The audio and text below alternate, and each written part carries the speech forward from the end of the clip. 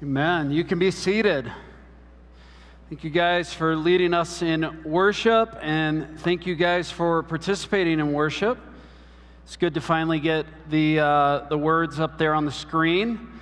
As we meet in a room that's a little bit warm, we all need to start bringing our individual fans for our remainder of our time here. But we realized that maybe our projector actually needs an additional fan because it overheated. So it feels you. It understands what you're going through. But we're in Psalm 63 this morning. I'm going to be closing out our Summer in the Psalms this morning. Next week, we're going to begin a series called Immeasurably More. A few weeks ago, I kind of shared an initial vision about that and want to really cast some vision over the next several weeks of where I believe the Lord is moving us as a church and how I desire for us to really step out in faith, but also remind each other of God's faithfulness in this next season. And so we're going to begin that next week, but we're in Psalm 63.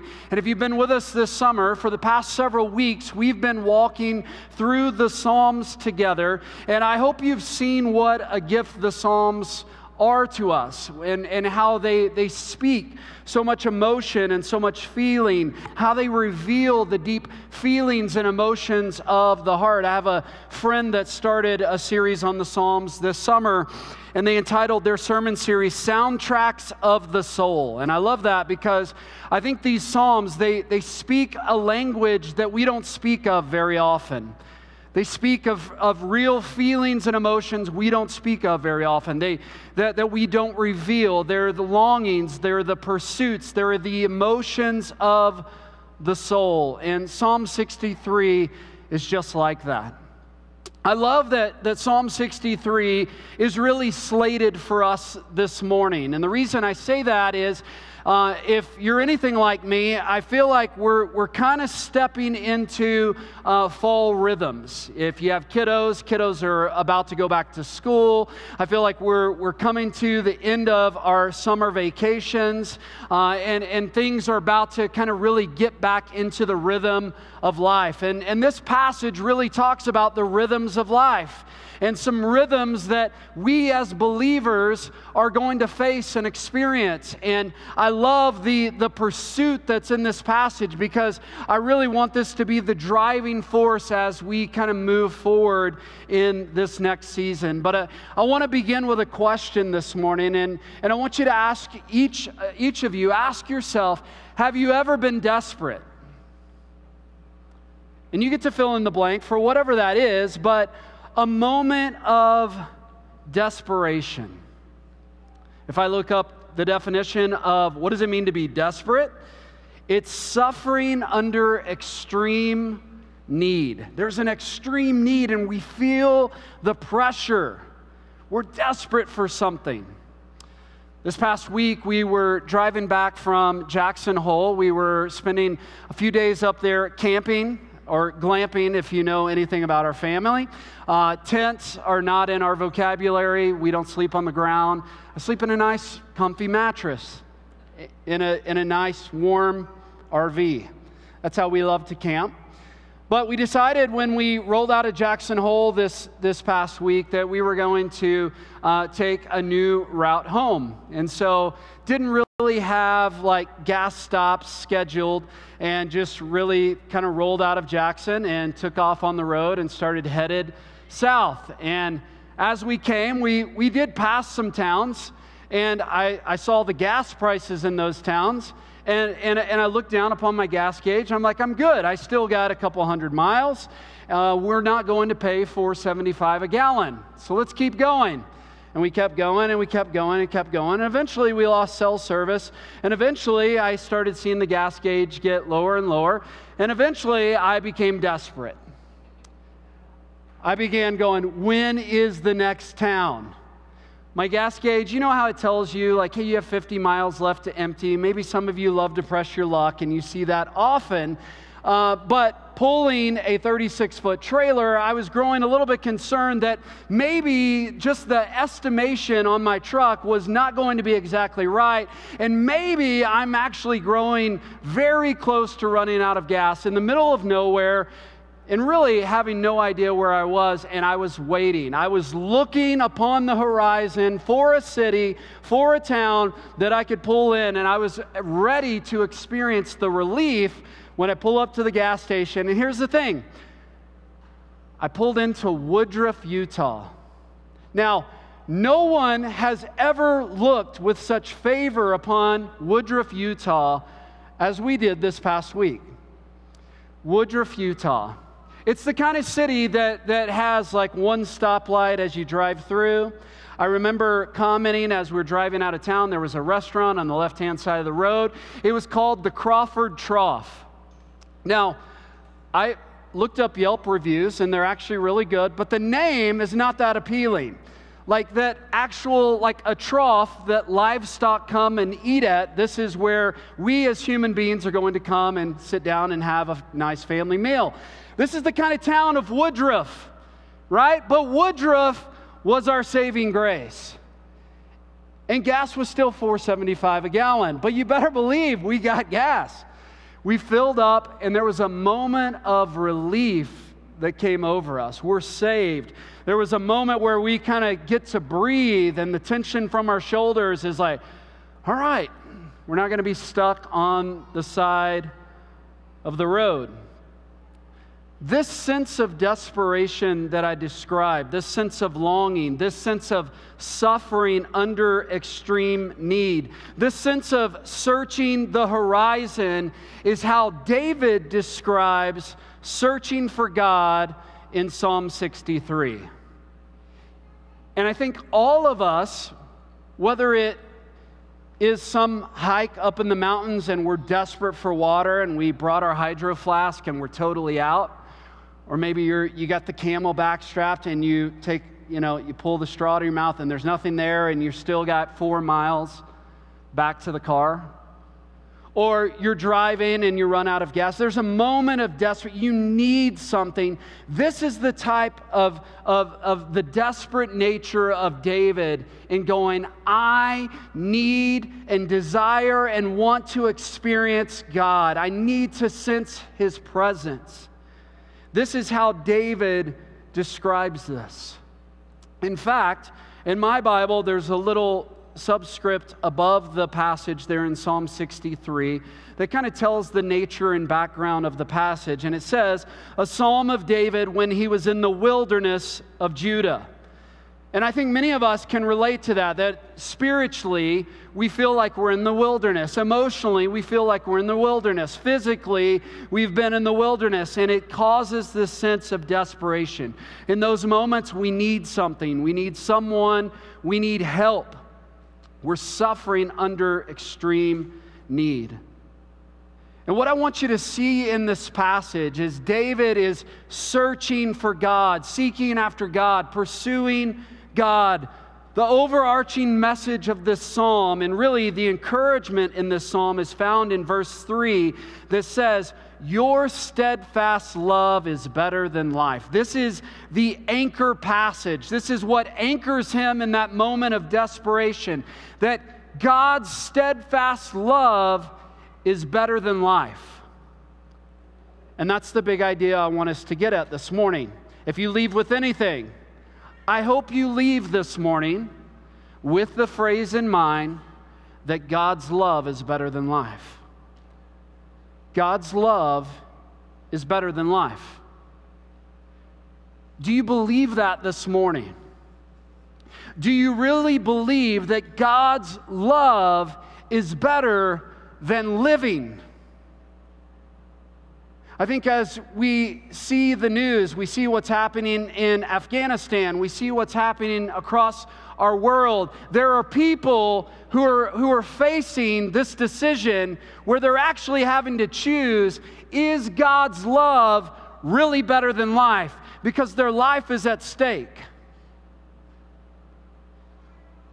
But we, in our comfortability, we're not faced with that decision on a daily basis. Do we live with the reality that God's love is better than life?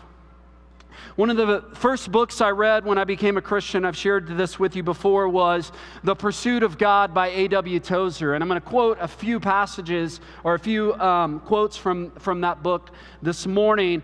The first one is this: "The world is perishing for lack of knowledge of God, and the church is famishing for want of His presence."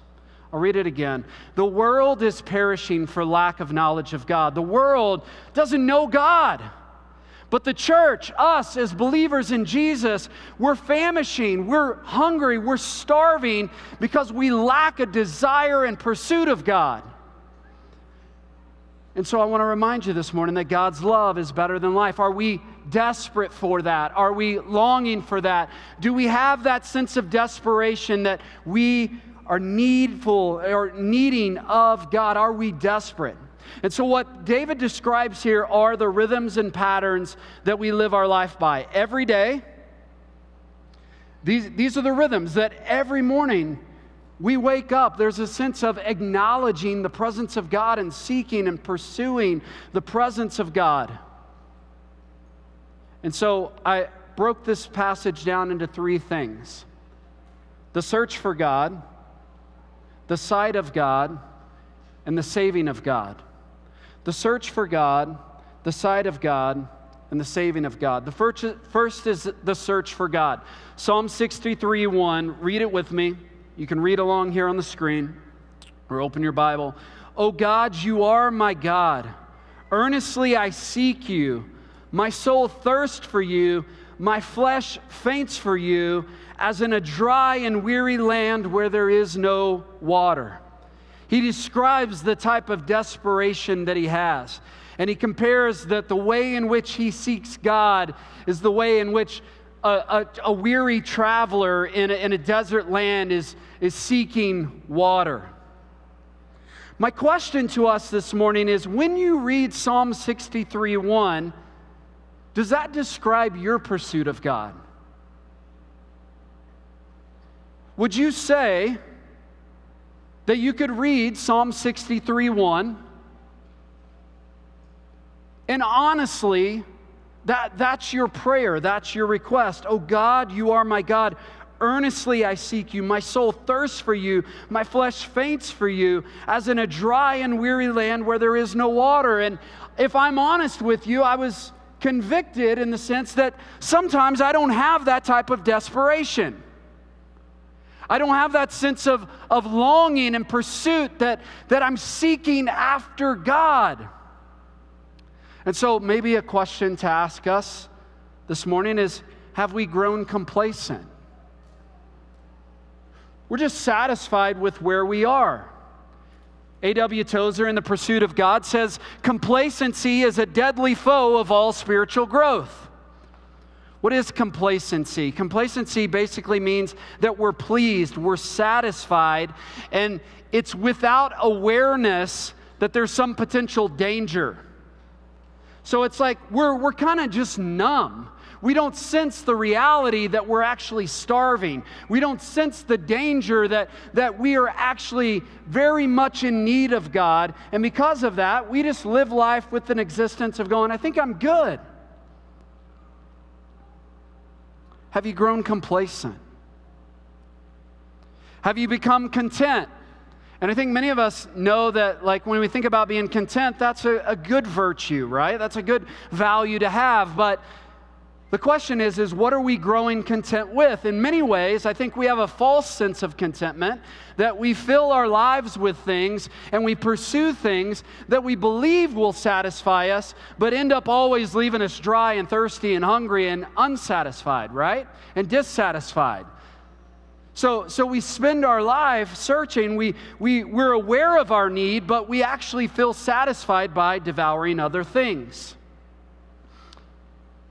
This is a false sense of contentment. In each of us, every single human being on planet Earth has a God-shaped hole in their life that only God can fill. If you've ever seen, I remember growing up, I remember our kids having it, the little toy that has different shapes, and you have all the different blocks, and each of these blocks fit in each, and like no matter how much you try to take one of those shapes and fit it into another one of those holes, it doesn't fit. And I want you to imagine whatever that shape looks like. We have a God-shaped hole, and we can take all the stuff in the world and try to fill it. We have a hunger inside each of our lives that we're trying to fill and trying to satisfy, and we're trying to find contentment, but our contentment will never be found in anything outside of God. So my question is when you read Psalm 63:1, where it says, "Oh God, you are my God," what are you filling in the blank? What is it that you're pursuing? What is it that you're seeking? "Oh job, you are my job. Earnestly I seek you. My soul thirsts for you. Oh spouse, you are my spouse. Earnestly I seek for you. My soul thirsts for you. My flesh faints for you. Oh finances, you are my finances.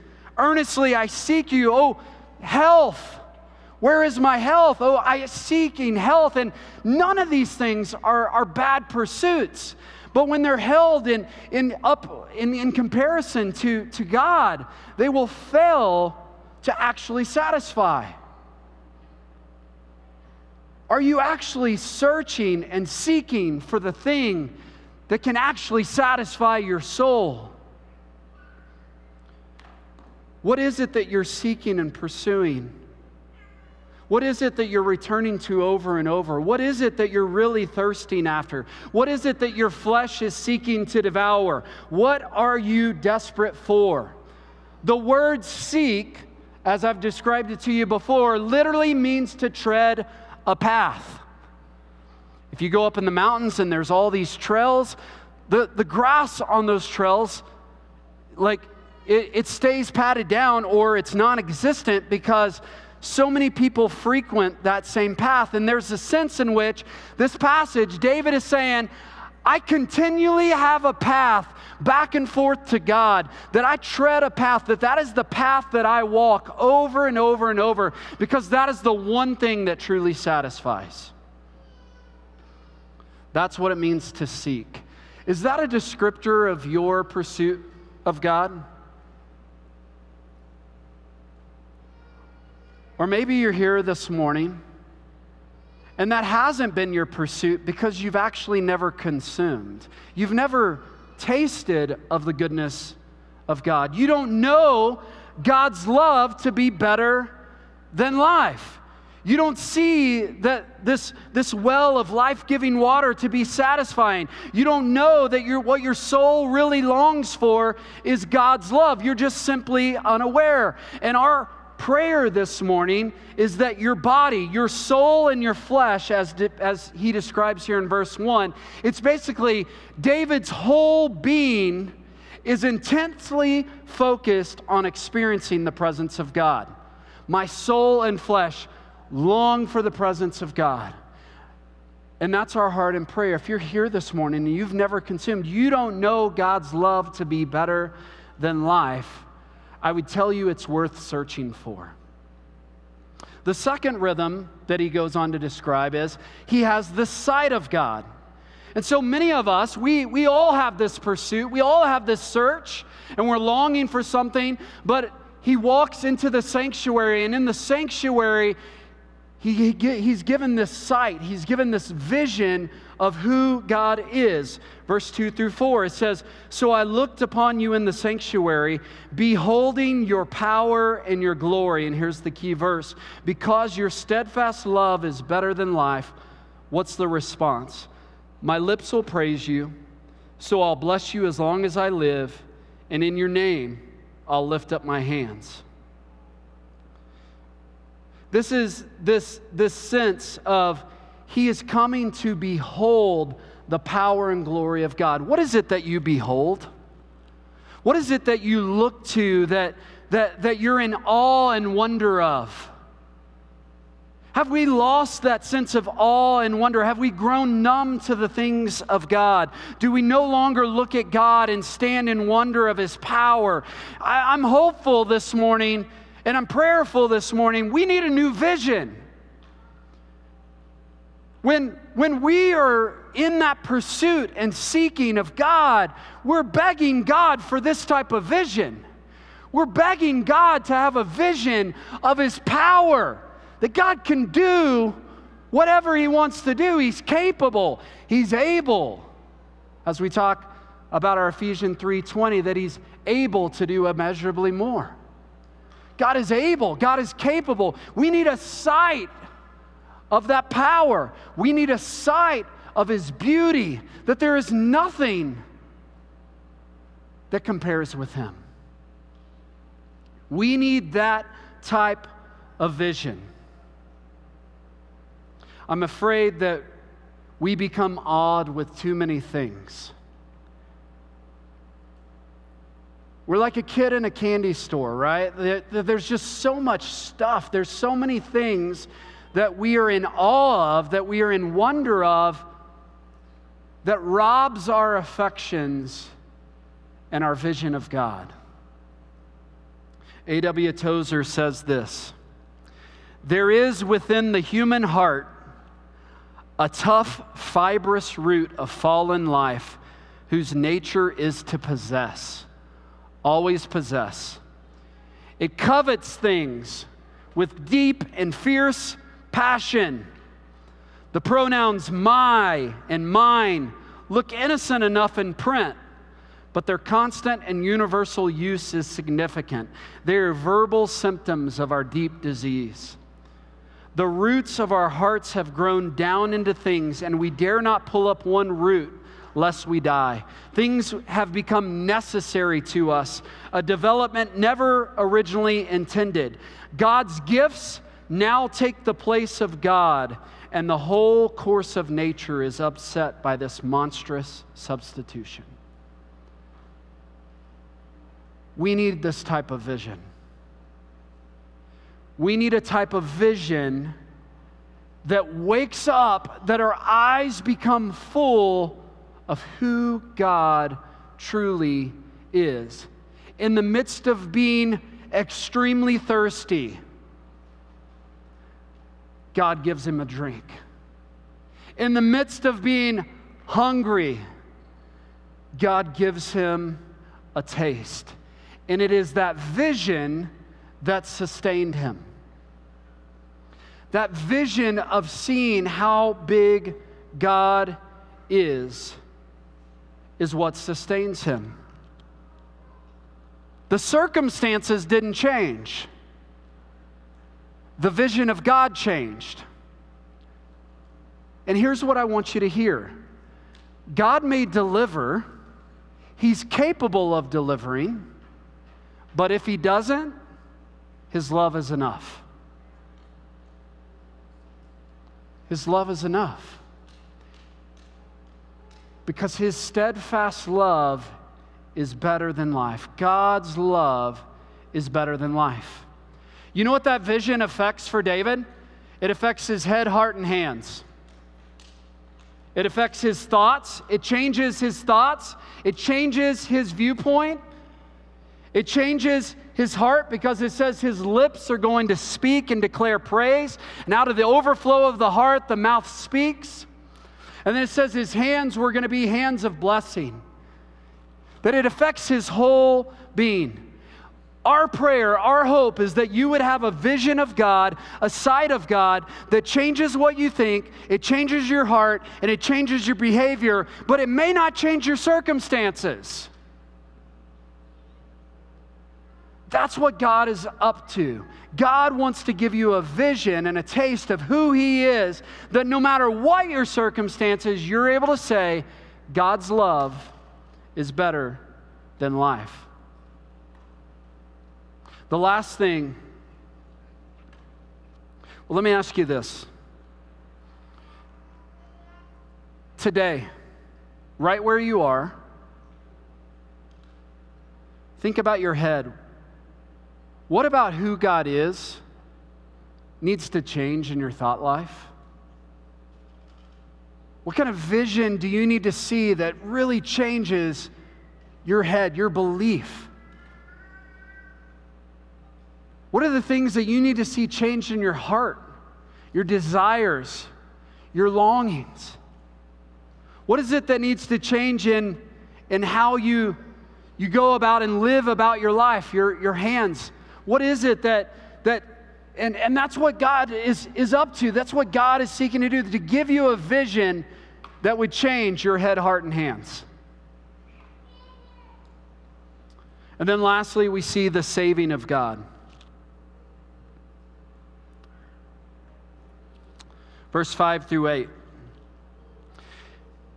And I want you to see that the saving of God, like I've already mentioned, doesn't mean that He removes us from the situation or He removes us from pain, but God meets us in the moment and pours out His love in us, because God's love is better than life. And it's knowing that frees us.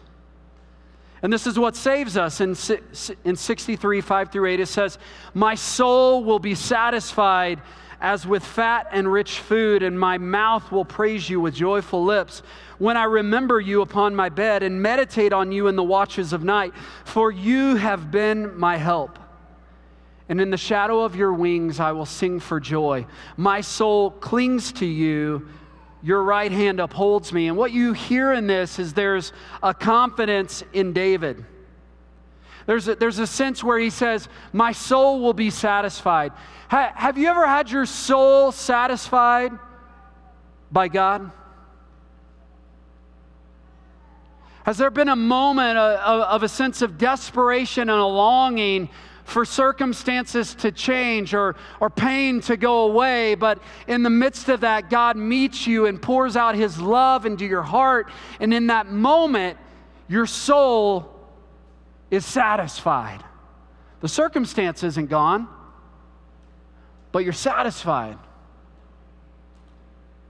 And I can look back, for me, legitimately, when my parents passed away in the last 15 to 16 months, I look at that and go, that was a terrible, hard, painful circumstance. But in the midst of that, my soul was satisfied. We sang a song at my mom's memorial service. And it says, "Why are you downcast, O my soul? Why are you so disturbed within me? I can remember when you showed your face to me. As a deer pants for water, so my soul thirsts for you. And when I behold your glory, you so faithfully renew. Like a bed of rest for my fainting flesh, I'm satisfied in you." There was a moment of deep soul satisfaction, because in the midst of that pain, in the midst of those circumstances, God poured out His love. And God's love is better than life. St. Augustine said, "Our heart is restless until it finds its rest in Him." Our heart is restless until it finds its rest in Him. And we hear David describe this, talking about on his bed, "When I remember you upon my bed, when I meditate you on the watches of night." How many of you have had a sleepless night? You're just turning over. A restless soul, David is describing. And it's in the midst of that restless stir and restless soul of the night that God gives him rest, that God gives him this vision.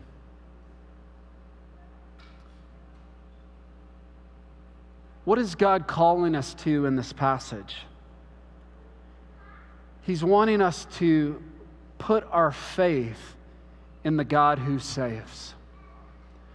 Not the God who takes away circumstances or changes circumstances, not the God who takes away pain, but the God who meets us in the midst of pain, the God who pours out His love for us. A.W. Tozer says, faith is the gaze of a soul upon a saving God. I'm going to say it again. Faith is the gaze of a soul upon a saving God.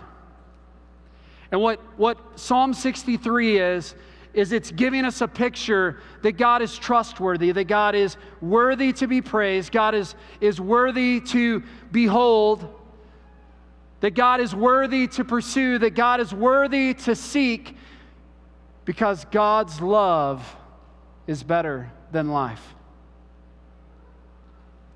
Final question. Does God's love for you make any difference in your life? Do you know God's love? Does it change Monday morning? Does God's love for you change the way you wake up tomorrow morning? Does God's love for you change the way you think about relationships, about your family, about your finances? Does God's love for you change that? And maybe just to give you a really tangible example of how does God's love really change?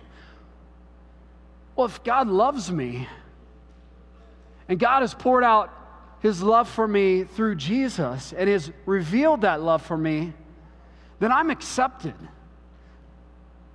Then I'm not in need and desperation to look for acceptance in other people. If God loves me and has poured out His heart for me, then I'm not alone. I'm not navigating this life this week in isolation. If God loves me and I'm His child, then I don't have to be self-sufficient and figure it out on my own. If God loves me and I fully behold His power and glory, then my soul is completely satisfied and I'm not looking for other things to fill that. Does God's love change the way you live? Does it make any difference in your life? Is there some way here and now that the love of God, His covenant towards you, His passionate heart towards you, make any difference? Does it make such a difference that you would be willing to lose your life to forfeit His love? Is your connection with God so important that you would sacrifice all future hopes and dreams to keep connected with God? That's what David's describing. Because God's love is better than life. And if God's love is better than life, then God's love is better than anything.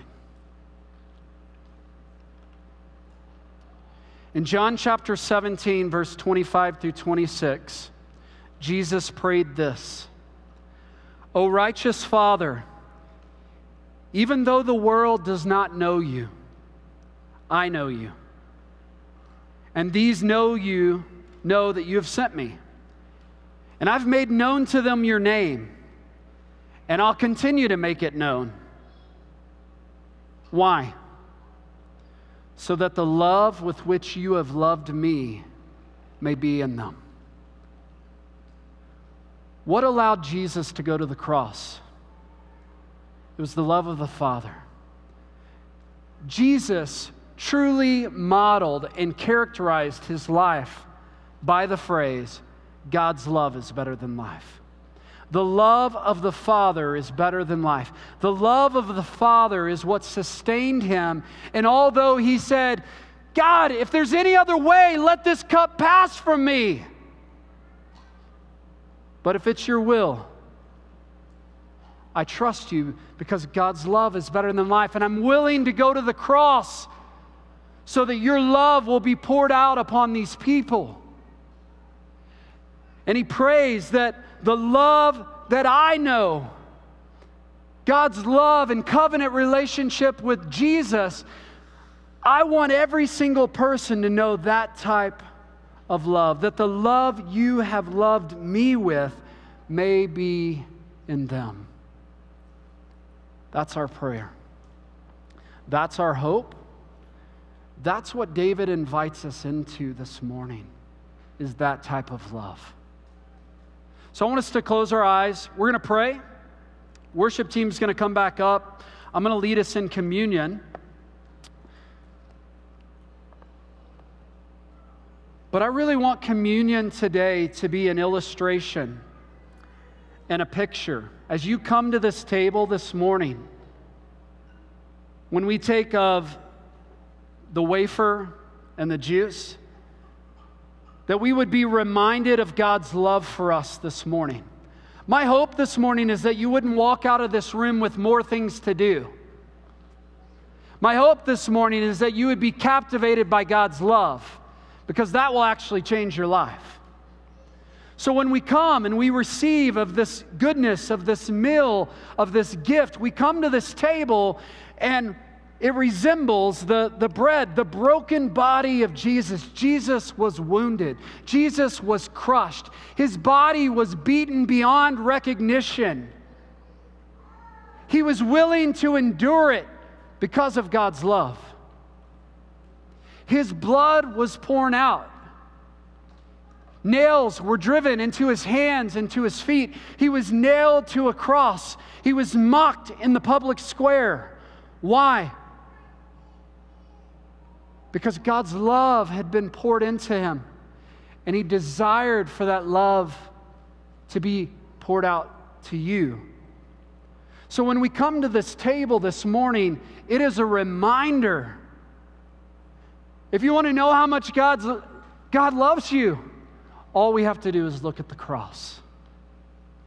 Father, I pray this morning that you would give us the type of vision, the type of taste, the type of satisfaction in knowing that God's love is better than life. Lord, give us this picture, this window into seeing that you are the only thing that satisfies. Help us to truly believe that, to know that this morning. Change our thoughts, change our hearts, change our behavior, change our hands. Lord, let us live with tangible evidence. Let us live knowing that you have poured out your love for us, and you've revealed that through your Son Jesus on the cross. And as we come to this table this morning, let this be a picture and a reminder of your deep covenant love for us. We pray this in the name of Jesus. Amen.